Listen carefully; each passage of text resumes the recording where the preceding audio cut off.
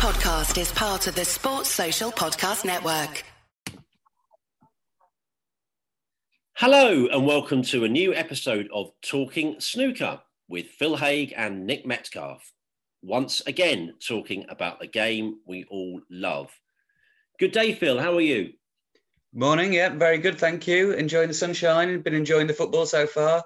And of course, the end of Q school. It was all very exciting, but nice to be here again. It's absolute scorchio, isn't it? Yeah, it really is.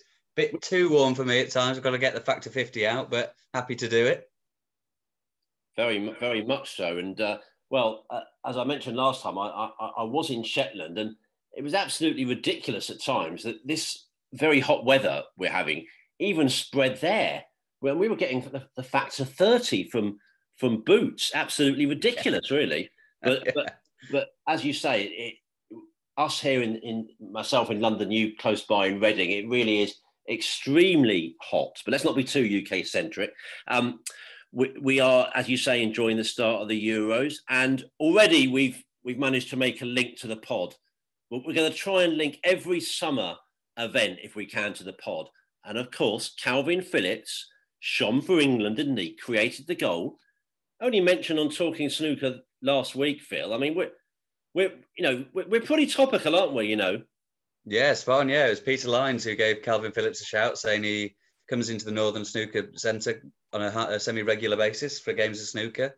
And yeah, he was superb against Croatia. So I don't know, who should we mention this week? So hopefully they play well against the Scots. Harry Kane must be a big snooker fan. He looks like he could be. He seems to like everything else in sport. Yeah. Well, yes, I've already got visions of very tenuous links coming up with the Tokyo Olympics, some kind of shooting silver medalist that we can somehow link back to some geographical area or other. As long as it weaves back to this podcast eventually, that's really the priority. Yeah, we'll do our best. There must be a way. But we are enjoying the start of the Euros, of course, and summer underway here in the UK. No snooker in terms of the new season, but as Phil said, Q School has once again been, entertaining us, certainly in terms of following the results. And, it's been as brutal and as tough as ever, and it has now come to an end. And we know that 6 more players, Phil, have won themselves new 2-year tour cards. We had Ian Burns, Dwayne Jones, Lei Pei-Fan and Dean Young making it through with their performances on the table, making it through to the last 4 of the third event. And then 2 more players awarded tour cards by virtue of finishing 3rd and 5th, respectively, in the order of merit. Hamad Mir and Mitchell Mann. So actually only one new name in Dean Young, but that's obviously a great story, Phil. But the all-encompassing thing to say first is that, Dwayne Jones himself said he never known a harder Q school. Lots of big players missing out. So tough, grueling. And for those guys that made it, God, did they earn it. Yeah, absolutely. Coming through that third event must be so nerve-wracking and absolutely devastating for the people who just missed out. As you said, some real big names not making it. I think everyone Michael White was one of the favourites to get through. Didn't do it. Michael Giorgio, Sahil Vahidi. Rod Lawler, we said we were looking at just before we started recording. He's been on tour since 1990. So big loss there. And James Cahill, he could keep going on. Bai Lang Ning, I think people expect to do well as well. And they did really. They've won a lot of games, but you really need to win a lot to get through on that order of merit if you don't win any of the events. And it's going to be tough this year for the guys who miss out, because Michael White, of course, wasn't a pro last year, but he played in everything because there were a handful of players that didn't play in anything really. But we're not sure what the situation is going to be like this season. There's no Steve Mifsud, who doesn't play in anything, to grab his place for every event. So it's an uncertain future for those guys, especially because we don't know what's happening with the Q Tour or anything. It's these guys who haven't got the professional status don't really know what they're going to be doing in the months and years to come. So tough time for those guys. We wish them the best. But yeah, absolute congratulations to the people who are back on tour, or in Dean Young's case, on tour for the first time. It'll be very exciting for the 19-year-old. He's been spoken about as a one to watch for a while now, and I'm sure everyone will be keeping an eye on him this season. Yeah, I'm pretty sure we did talk about him a fair bit when we had a question about Scottish players. I think, if memory serves, he appeared in the shootout, didn't he? And obviously in a very different format, but certainly showed some of his, talents when we saw him on television there. And actually, he spoke about that since qualifying. It's been quite important for him to have that big stage, and you don't get, much more of an education in a sense, in that the crowd are hollering and shouting at you. So, he had the bear pit first, and now it'll all be a lot more relaxed for him, hopefully, won't it? But yeah, I watched back that for him. So he beat David Grace at the shootout last year, I think. And obviously, as you say, it's a very unique environment. But he showed off some long potting, and he showed off some very sensible shot choice, I think, for a teenager, choosing to play safe, which isn't always easy to do, as you say, in that atmosphere. But yeah, he's been seen as sort of a coming star for a while. He won a Challenge Tour event when he was only 17, beat some very good players there. I think that was in Belgium. And yeah, he's sort of I think the question we were asked was who to look out for in Scottish snooker, because there didn't seem to be too many coming through, and he's been the one to look out for a while. He says he's practiced with Scott Donaldson, and that's helped him a lot. So yeah, he's definitely got the talent. We'll see how he gets on. It'd be interesting to see, because I don't know if it is unusual, really. Only one. I've not looked back at previous years. Just one new player on tour. Maybe it has become like that because people do tend to bounce back. So yeah, he's probably the most interesting name in there. Yeah, it feels a bit of a shame there's only one, but as you say, we couldn't ask for a much more interesting player to look at, and he's one of those characters you think, is he really 19 when you see him interview? Because he seems so mature, and you think, was I that mature at 19 as I was moving from pub to pub at York in the first year of my degree, missing all those lectures? Let's not ponder on that too much. And let's bring a bit more detail for you on what's happened at Q School in this third and final event. Ian Burns, one of those, as we said, to regain his professional status after being relegated earlier this year. He sealed that tour card with a 4-1 win over Mark Lloyd. Actually, a pretty good run from Burns, it has to be said. Liam Davis, UQ Chang, Sahel Vahidi, Simon Blackwell, and then Mark Lloyd. And he talked afterwards about a new arrival in his family. He said, "My little boy was born back in January, so there is that going on in life as well. I think it spurs you on a little bit to not do it just for myself, but for the family as well." Obvious thing to say, Phil, but that kind of life event can sometimes help a player along the way, can't it? And give you that extra motivation. I mean, it's quite a basic way of saying it, but I guess it's putting food on the table, isn't it? Yeah, definitely. You see it in a lot of sports. It sort of focuses the mind, which is strange because it must be a huge distraction in one way, but it does seem to help sportsmen and women when they get back to doing what they're doing professionally. And so, yeah, good to see for him. And especially, you don't want to be losing your job just after you had a kid. That's no one wants to do that. No, of course. And on to Dwayne Jones then, who booked an immediate return to the tour. He beat China's Si Jiehyu 4-3 in his final game. He was actually already assured of a place on tour due to his position on the order of merit, but he did it on the table, did it in style. Now, he has had a few good runs over the years, hasn't he? The semi-final run in the German Masters in 2019 is the one that really comes to mind. I had a little check last night about his run there, and he beat Jack Lisowski and Ding Junhui on the way. So he has got the beating of top players, but he's starting from a low base though, actually, because he actually recorded just 9 tournament wins last season. So we know he has the talent, but I guess he'll have that bit of extra motivation now, thinking that was a real kind of low point that season. It was a bit shorter season than normal because of COVID, but still, that's, not a very impressive record of match wins. So he'll be looking to put that right when the new campaign kicks off. Yeah, definitely. I mean, that German Masters semi-final really sort of stands out in his record because it's an awful lot of first round, second round defeats, and then out of nowhere that semi-final run. So whatever he found that week, he's going to be looking to find that again. He's clearly good enough to be there because he's been there since 2015, I think, on tour. So yeah, hopefully this will be a kick up the backside and he'll rediscover his best. Now, we know we've been around snooker long enough, Phil, covered it long enough to know that funny little things happen, don't they, in this game? And I had to write these words down from Dwayne Jones. who tells us about an incident during the third set of matches at Q School. In round 3, I went for a bit of breakfast before the match and couldn't get into my hotel room. The card wouldn't work. We tried for an hour and a half and I thought I wouldn't make it. I came over to tell the tournament director that I might not make it. Eventually, we managed to bust the door open with spanners, crowbars and tools. It was all coming out. The hotel allowed me to do it to make my match. I'm very lucky to even be here. Now, I know it's a first world problem, Phil, but I stay in a lot of hotels. I'm sure you stay in your fair share yourself. Those cards can be a nuisance. I mean, I know the old days of keys, you can lose them easily, but the number of times I've traipsed down to reception and said, guys, this card is not working. Frustrating, but well, I haven't had to get the old crowbars and spanners out so far. And that sounds quite a dramatic interlude there for the Welshman. Really does. It sounds like they've sort of panicked and it probably could have got a card that worked, but they just turned to the tools instead.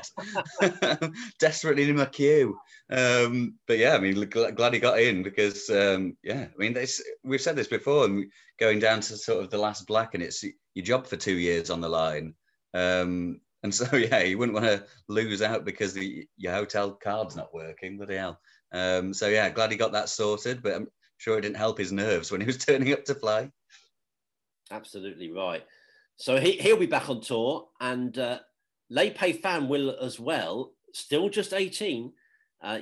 Some of these guys are so young still. You think they still have so much time to really progress in their career. He beat some really good players, actually. Jed Mann, Patrick Wallace, Ben Merton, Sanderson Lamb, and Billy Castle, beating Billy Castle 4-2 in his final match. I think he was already also assured of a place through the order of merit, but again, like Dwayne Jones did it in style on the table. Now, he's never been beyond round 3 at a ranking event, so, you know, there's definitely room for progression there. But, you know, again, like anyone that comes through Q School, in a way, you've already shown you've got something about you, haven't you? Yeah, and he finished top of the order of merit, so it showed how consistent he has been through all 3 events, even though he didn't win through the first 2. And I think that's how he got his first 2-year card in 2019. He finished top of the, or maybe didn't finish top, but he came through on the order of merit. Yeah, and when I've seen him, I thought he's looked quite good, actually. I was quite surprised to see him drop off. And as you say, he's only 18, he can get a lot better. I think I saw him when I was in Wales at the Welsh Open. He only narrowly lost 4-3 to Lisowski in the first round, and Lisowski looked in a bit of bother against him. So, yeah, I think he's potentially got a very bright future. Quite a snappy dresser as well. I remember being quite impressed with his shirt there. So more to come from him on that front as well, hopefully. Well, that's what you'll say about you, to be fair, Phil. I don't think they do. On to Dean Young then. Probably the biggest story of Q School, I think it's fair to say, pound for pound, if you think it is the only new player on tour. And yeah, there is a certain excitement about him. As you say, we did have that question about the worry about lack of players from north of the border. Obviously, tremendous, history with wonderful Scottish players we've known over the decades. So it's good to see that this young Scot is now going to be on tour. He beat Matthew Roberts, Florian Newsell, Dylan Emery and Mitchell Mann before then a 4-1 win over Hayden Pinney in the final round. As you say, he said practicing with Scott Donaldson, of course, has won the Championship League in recent times, has made a big difference. And it's obvious, isn't it? But when you are practicing with those guys that have been there and done it, you're learning from them. You're like a sponge, aren't you? You're taking all the best bits, hopefully, and, incorporating those qualities into your own game. So, it's really sort of evident, isn't it, when those guys practice with the experienced guys that have been on tour for some time. And that's clearly what's happened here. Yeah, definitely. And players say that a lot, and they really thank their sort of more experienced practice partner for helping them bring them along. And Donaldson's a great player, and he's very sort of rigorous in practice as well, which you can imagine. So yeah, that's worked really well for Dean. And yeah, exactly like you said, it's so much Scottish history in Scottish snooker. So it's good to have the next cab off the rank, as it were, to come through. And yeah, you're going to get a lot of support, hopefully, when the fans come back, and it'll be interesting to see how he gets on. I've enjoyed the little World Snooker Tour videos they put out. Nice interviews with the players. Actually, they're really good. So we must give WST some nice credit for that. They've been very interesting. And Dean Young was actually saying that, you know, he had no other plans. You know, he had no, you know, backup or anything else. And you know, it seems funny to tie that into Rod Lawler, who's decades older, but it makes, you know, brings into focus again for those guys. They've never done anything else, and it's like, yeah, there is no fallback sometimes, because I mean we all tend to be focused on our career and think, goodness, we're struggling. If we know, I'm sure me and you would probably think, what on earth are we going to do if suddenly journalism dried up? Back on the bins, maybe, Phil. You know, but you know, it's interesting, isn't it? But in a way, maybe that focused the mind for Dean Young. He's like, no, I'm going to be a snooker pro. I'm going to be on the tour. This is my only focus at the moment. Yeah, well, and we've spoken about this before, how tough it is Q School, because you're fighting for your career. I mean, I did that piece with Sahel Vahidi just before Q School, and he was saying how much of a struggle it's been being on tour anyway, sort of the lower end of the rankings. You're not earning very much money. Can be a sort of miserable experience at times, but at least you were on tour and able to earn some money. Now, you know, he faces a very uncertain future. I'm not sure what his plans are going to be. Now he's lost his professional status. There's an awful lot of players in that situation. And it's pretty brutal. For the people who get through and didn't have to come up with a backup plan, then great. But yeah, there's going to be some snooker players scratching around for a backup plan now. And it's tough. So hopefully they'll be able to get clubs open and they can do some coaching and stuff. Hopefully the Q Tour can get up and running. So there's a chance to earn some money that way. It's going to have to get going soon for those guys. Yeah, no, good way of saying it. And we're recording this on Monday morning in the UK. So we're a few hours away now from Scotland making their first appearance at the any major tournament since 1998. And Dean Young said he'll be back in the snooker club today, having a few drinks and watching that. So what a dream sort of couple of days for that young man. Yeah, lovely. I mean, he wasn't even born last time they played in a major tournament. So this is his very first chance to see them, which is great for him. Very much so. And then there were two more players, two Englishmen making it through the order of merit. Again, both players returning to the tour. Hamad Mia, who, he won. I was checking how many matches he won when he was last on tour in the 1920 season. Very few, actually. So he'll certainly have the motivation to do better. Mitchell Mann, who is a former semi-finalist at a big event, the Paul Hunter Classic. Well, actually, sometimes quite a lot of the top players don't play at the Paul Hunter, but still, it's still something to be noted. And but again, last season he suffered a lot of first-round exits, so plenty of reason for him to put that right in the coming campaign. And I guess, like all snooker players now, you know, it's like Peter Line said when he joined us last week. The start of every season in the summer, you still probably think, this is going to be the campaign for me. Yeah, definitely. I think Mitchell Mann is actually quite good, isn't he, really? He's sort of better than his results suggest. Whenever you talk to sort of Kyron Wilson, Judd Trump, that lot, he came through with the juniors with those guys, Vasowski and players like that. He's similar age to all those guys. And he was in there scrapping away with those top players as a junior, came through at the same time. And obviously hasn't done as well as those three, but he certainly can compete at that level if he can find his best form again. But as you say, he's struggled for results recently, but he's definitely good enough to be on tour and hopefully he can kick on. Indeed. So they're the players that have got new 2-year tour cards. But as you were saying earlier, some really big names. I mean, Michael White, former ranking event winner. Michael Giorgio, former shootout winner. James Cahill, who's such an interesting one, isn't he? He's recorded so many, you know, big wins, famous wins, none more so than, of course, beating Ronnie O'Sullivan at the Crucible. Well, he didn't make it. Rod Lawler, as we said, who's been on the tour for decades. Ross Muir, who looked like he was in such good form. Sahel Vahidi, who I know you've had so many interesting chats with lately. So, you know, there is strength in depth there. And when you see the list of those names missing out, you know, that's all you need to say in a way about the strength and brutality of Q School, isn't it? That list. Yeah, and they talk about the standard in the game. I mean, those players are all good enough to be on tour. And as you mentioned, they're good enough to win events on tour. and they're not going to be there, which is, it shows how good the standard is these days. And when that Q Tour gets get up and running again, then it's going to be some serious standard there as well. And as I say, hopefully some of them will be able to play when, and they certainly will because not every player plays in every event. So as I said, Sanderson Lamb's at the top of the list of non-qualified players, so he'll get a few games. And George Hughes just behind him, so hopefully he'll play too. But David Lilly on there, just won the seniors. He would have fancied his chances as well. Confidence and form after that win, missed out. So an awful lot of good players, and best of luck to them with whatever they have to do now. No, definitely, and it's just come to my mind actually to plug something that I'm sure many of our listeners will have already have heard, that Steve Dawson was on the Snooker Scene podcast, their latest episode, and he was very much parroting that same mantra that Barry Hearn did. And I'm sure we'll see in many ways the continuation of the Hearn years in a way. He was saying, it's that cutthroat element that is for them an important part of snooker, and it is an important part of sport. And I guess sometimes we mustn't maybe go down the route too much of feeling sorry for everybody, because that's the nature of sport. It is cutthroat, it is brutal, and that's ultimately why we tune in, isn't it?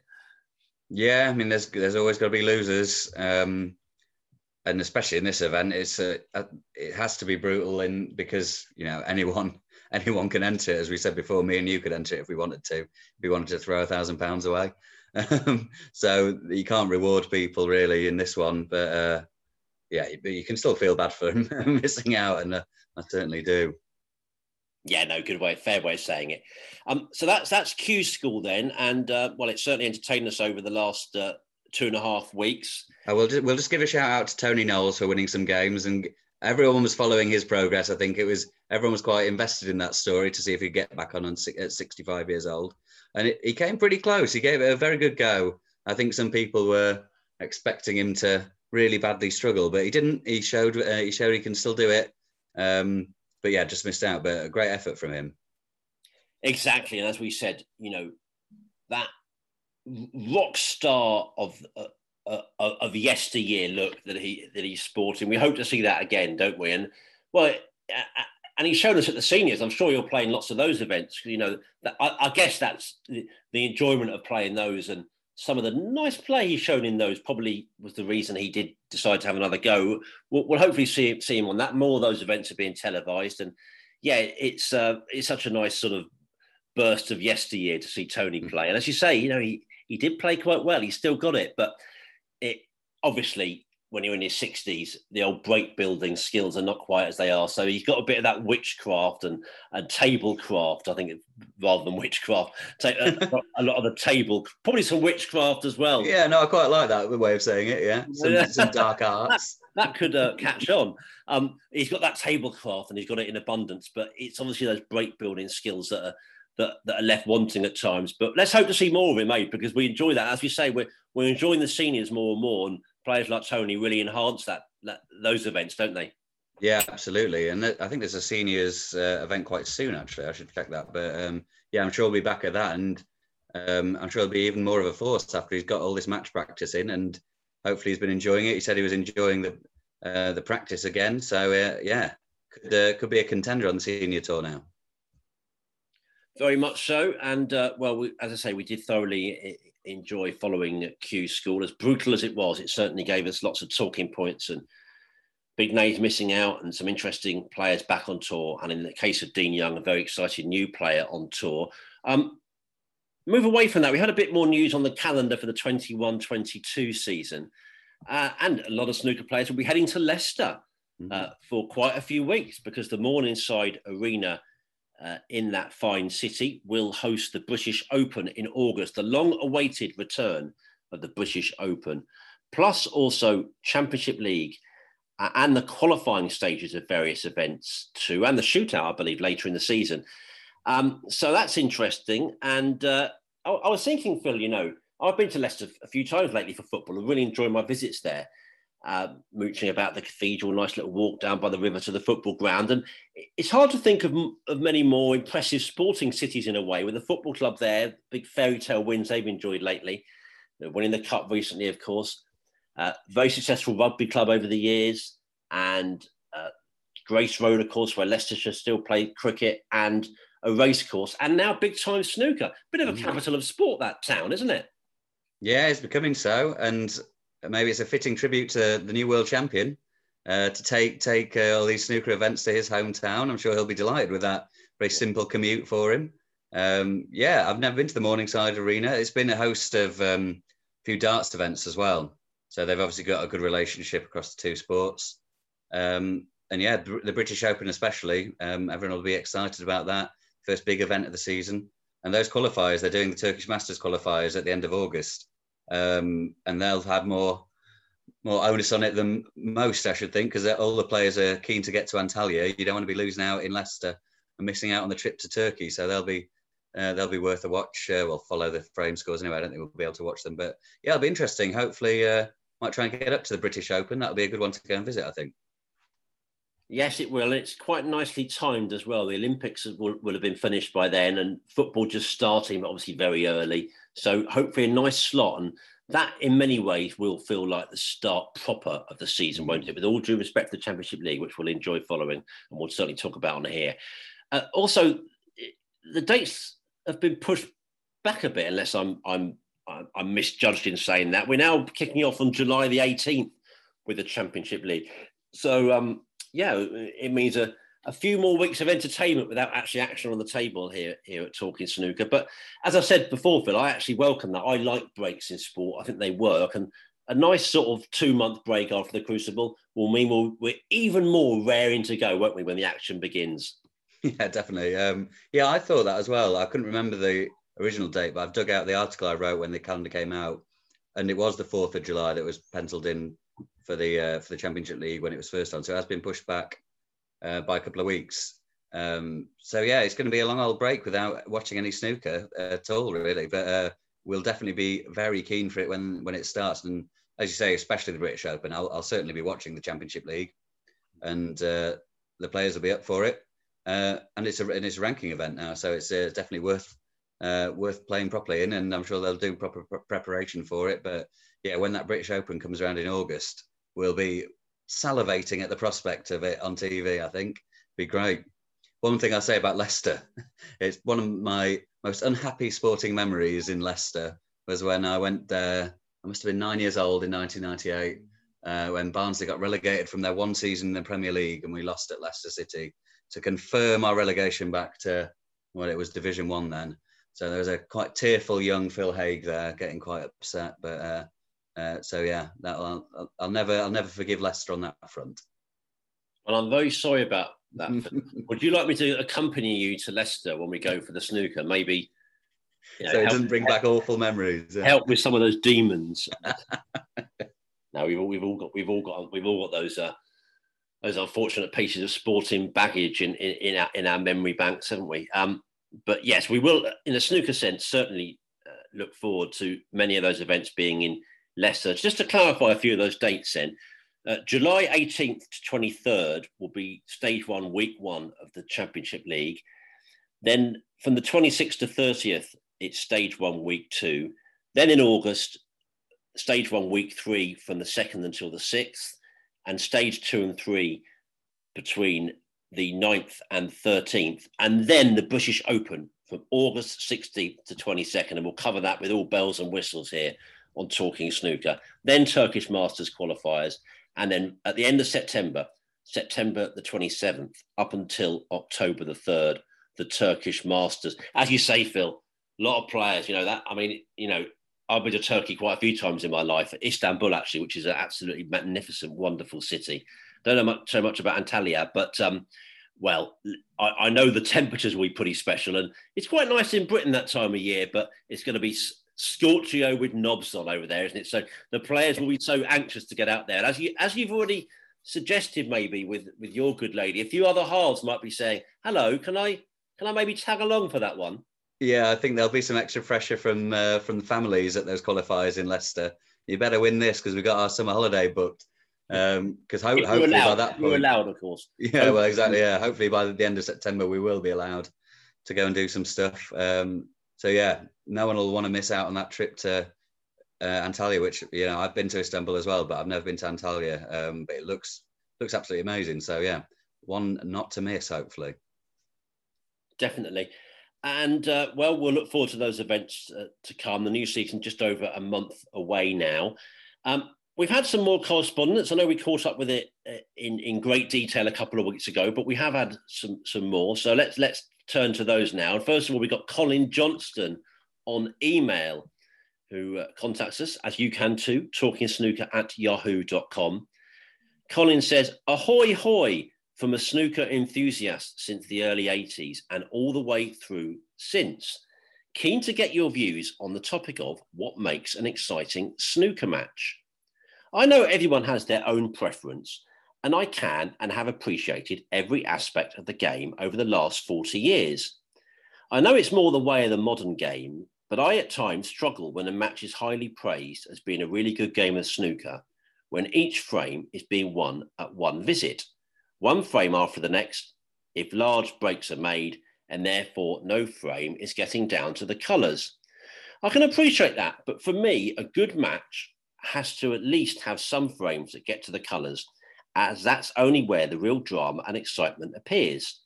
Throw in a frame in a match when the black ends up over a corner pocket with plenty of reds left, and a gripping 20-minute collection of glancing safety shots ensues until the black finally disappears, and then you have a really great eventful match. Maybe not for all, but there are only so many large breaks and single visit frames you can watch in a match these days. The lack of drama that results in, to me, doesn't equal a great match, as so often described as such by the pundits. Keen to hear your views. Well, thank you for contacting us, Colin, and please do so at any time. Very interesting question and points you make there.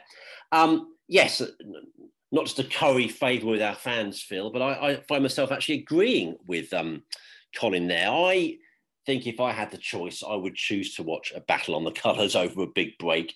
I mean, okay, maybe if it was a 1-4-7 in 5 minutes, like a Ronnie or something absolutely incredible, then maybe the break would win. But generally, century breaks, as I think we said before, I've heard this on Snooker Scene as well, possibly a tiny little bit overrated.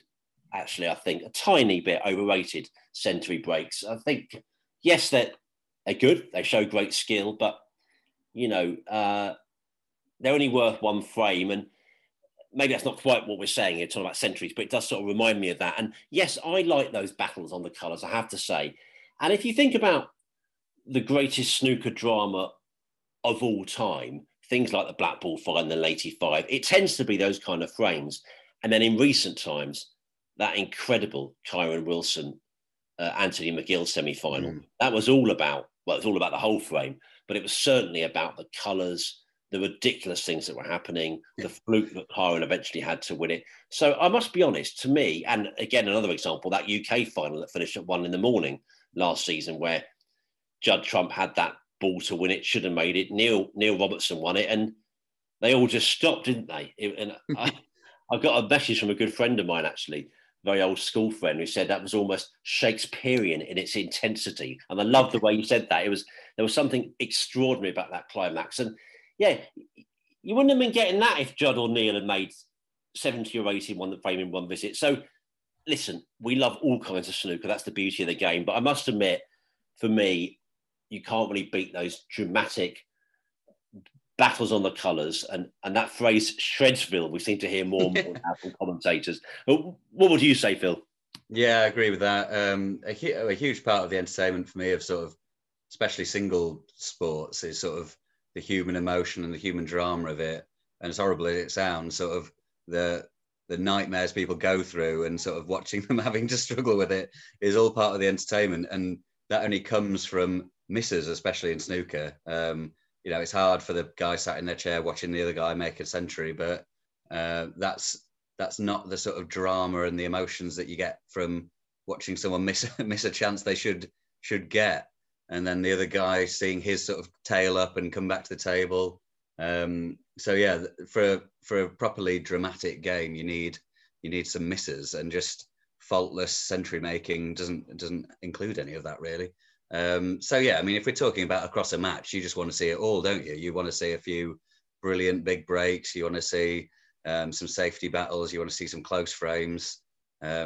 Certainly just banging in huge breaks every single frame, while it's entertaining in sort of a, wow, look at that incredible skill. It doesn't have the drama of the cat and mouse and the mistakes, really. For sort of dramatic games, it doesn't need to be perfection at all.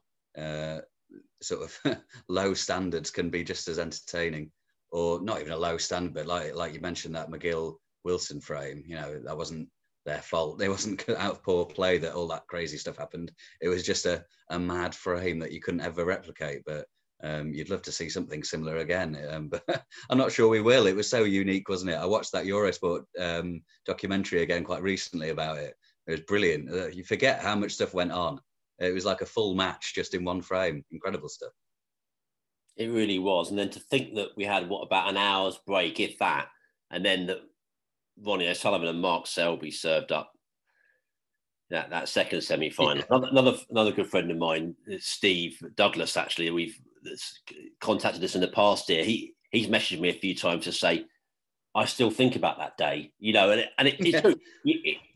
As snooker people, it does sometimes. I mean, what are we now, like 9-10 months on? You do sometimes catch yourself thinking, did that really happen on that? It was a Friday, wasn't it? Did that really all happen? I mean, we all have those incredible days in all the sports we love, but that was really was something else. And even now, it can make you go, wow, that was beyond any kind of script you'd ever invent or write, eh? Yeah, I mean, it's one of those where you say, if someone came to you writing a snooker drama and I've said, I've written this script for one frame, you'd say, don't be daft, at least make it like vaguely realistic. But it did happen. And yeah, I'm sure that, I think it was just called One Day at the Crucible, wasn't it? It'll still be on the Eurosport player. So in these few weeks with no snooker to watch, dig that out if you haven't seen it, or treat yourself to watching it again, because it's excellent.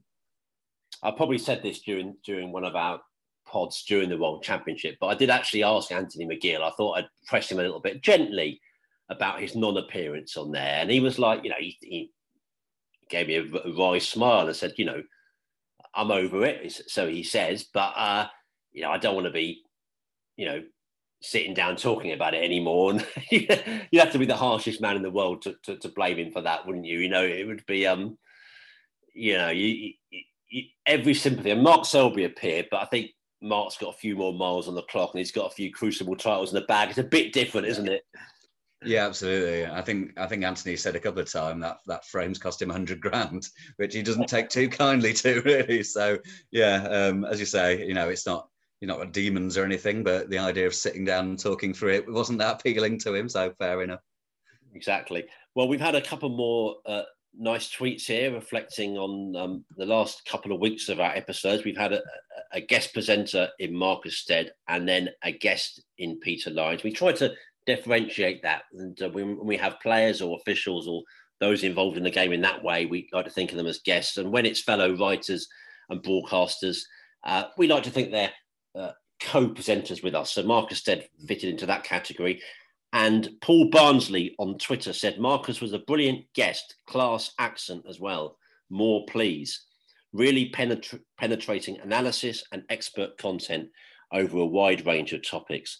The decline of the snooker club in post-industrial places was particularly thought-provoking.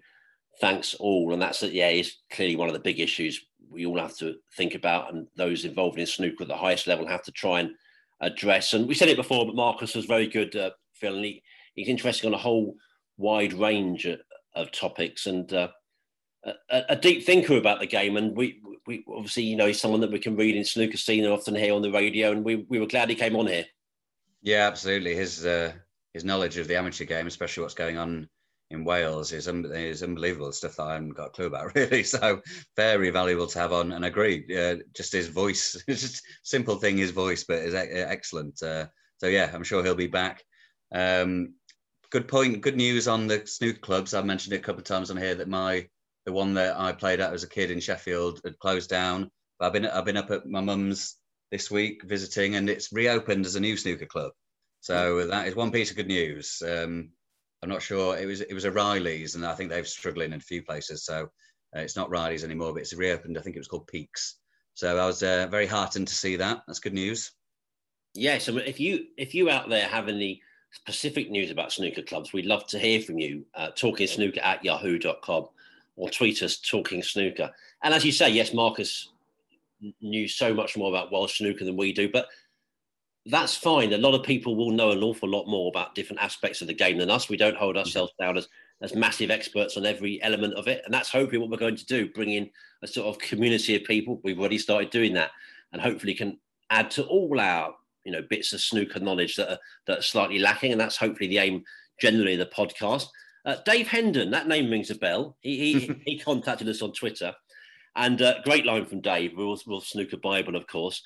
Says, I believe Peter Lines is still the only player on tour to have a winning record against Ronnie O'Sullivan and John Higgins in multiple matches, counting every event, including shootout, championship league, etc.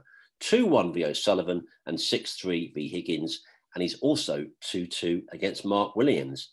I mean, wow. I mean, if you can play on tour for decades, as he has, and as John Higgins has, and you have a winning record like that, 6-3, that's... he's very humble, Peter. He wouldn't talk about it, I'm sure, wouldn't big himself up, but that's pretty good, eh? Yeah, very impressive. 6-3, I mean, 6 games against Higgins.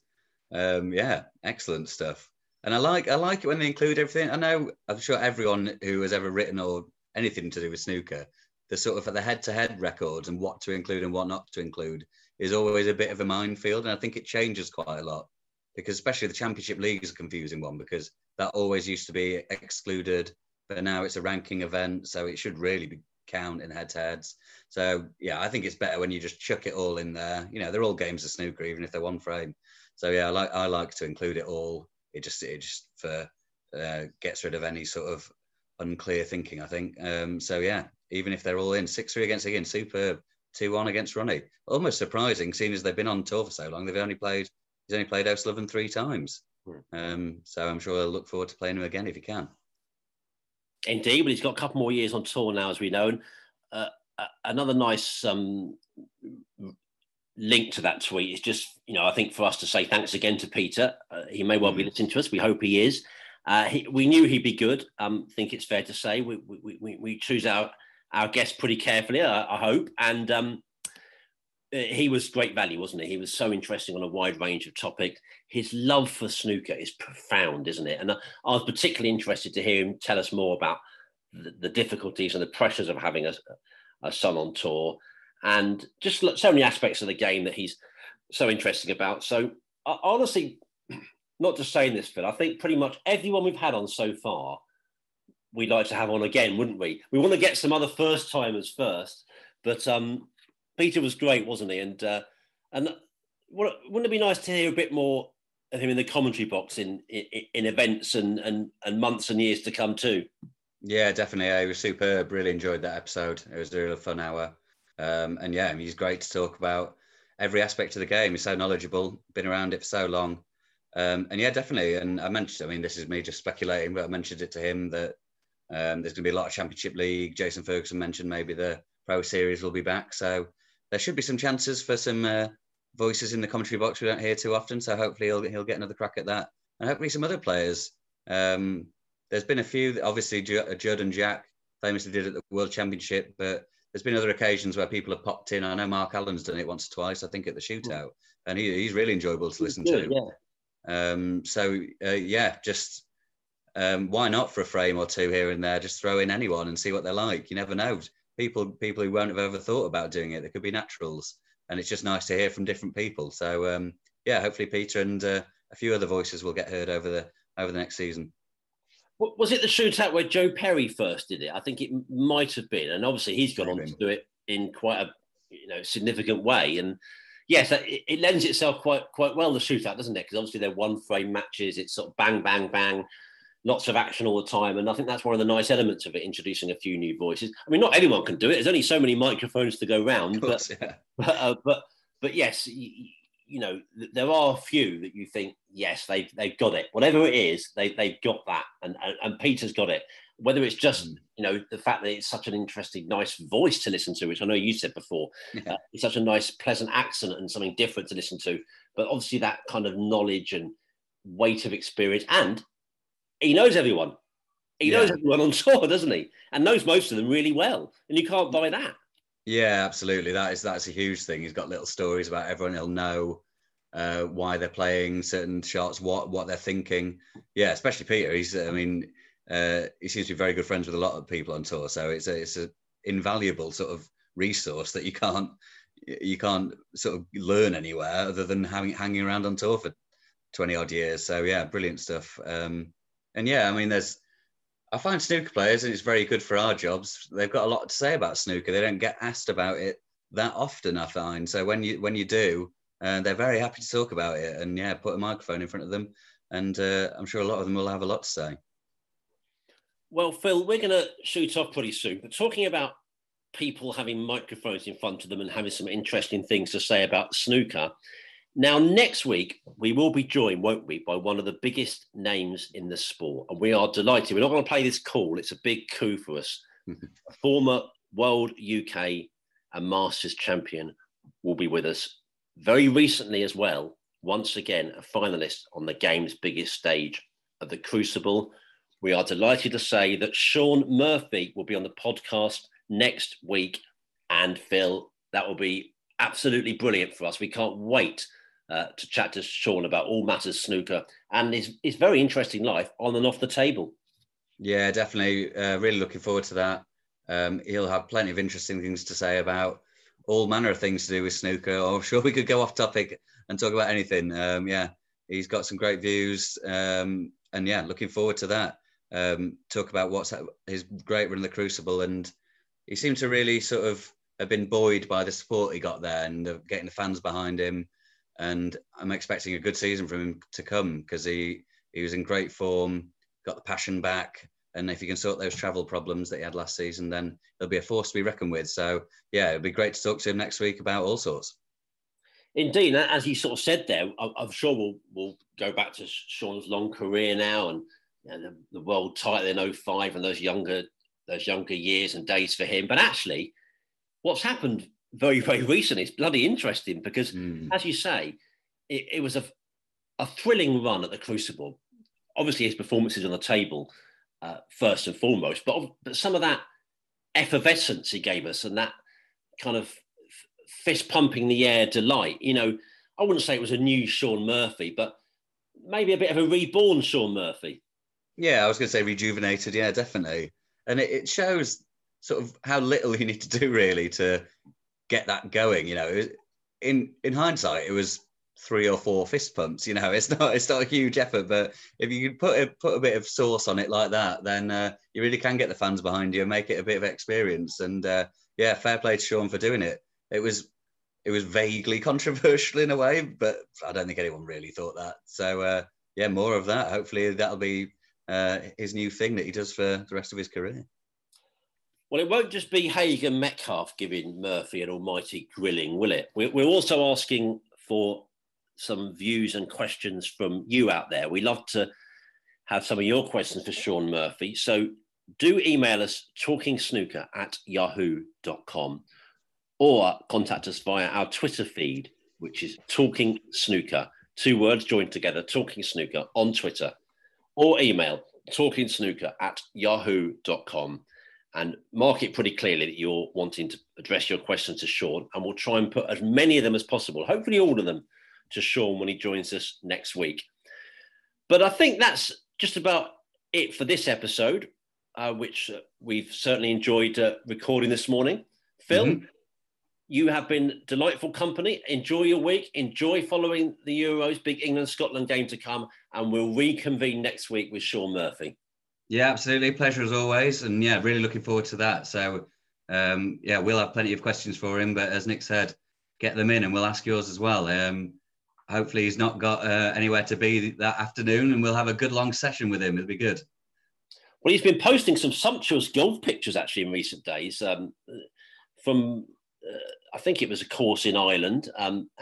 So the thing about Sean is he's a sports fanatic. So golf, football, I'm sure we'll touch on all those. But of course, predominantly the game we all love, snooker. That's Sean Murphy next week. And so that's it from me and Phil for now. Keep your thoughts coming in for Sean Murphy, or indeed just for us. We really do appreciate them more than ever now during the quieter weeks and months of summer. Talking snooker@yahoo.com or contact us on Twitter at Talking Snooker. But for now, from Phil and myself, it's cheerio. Sports Social Podcast Network.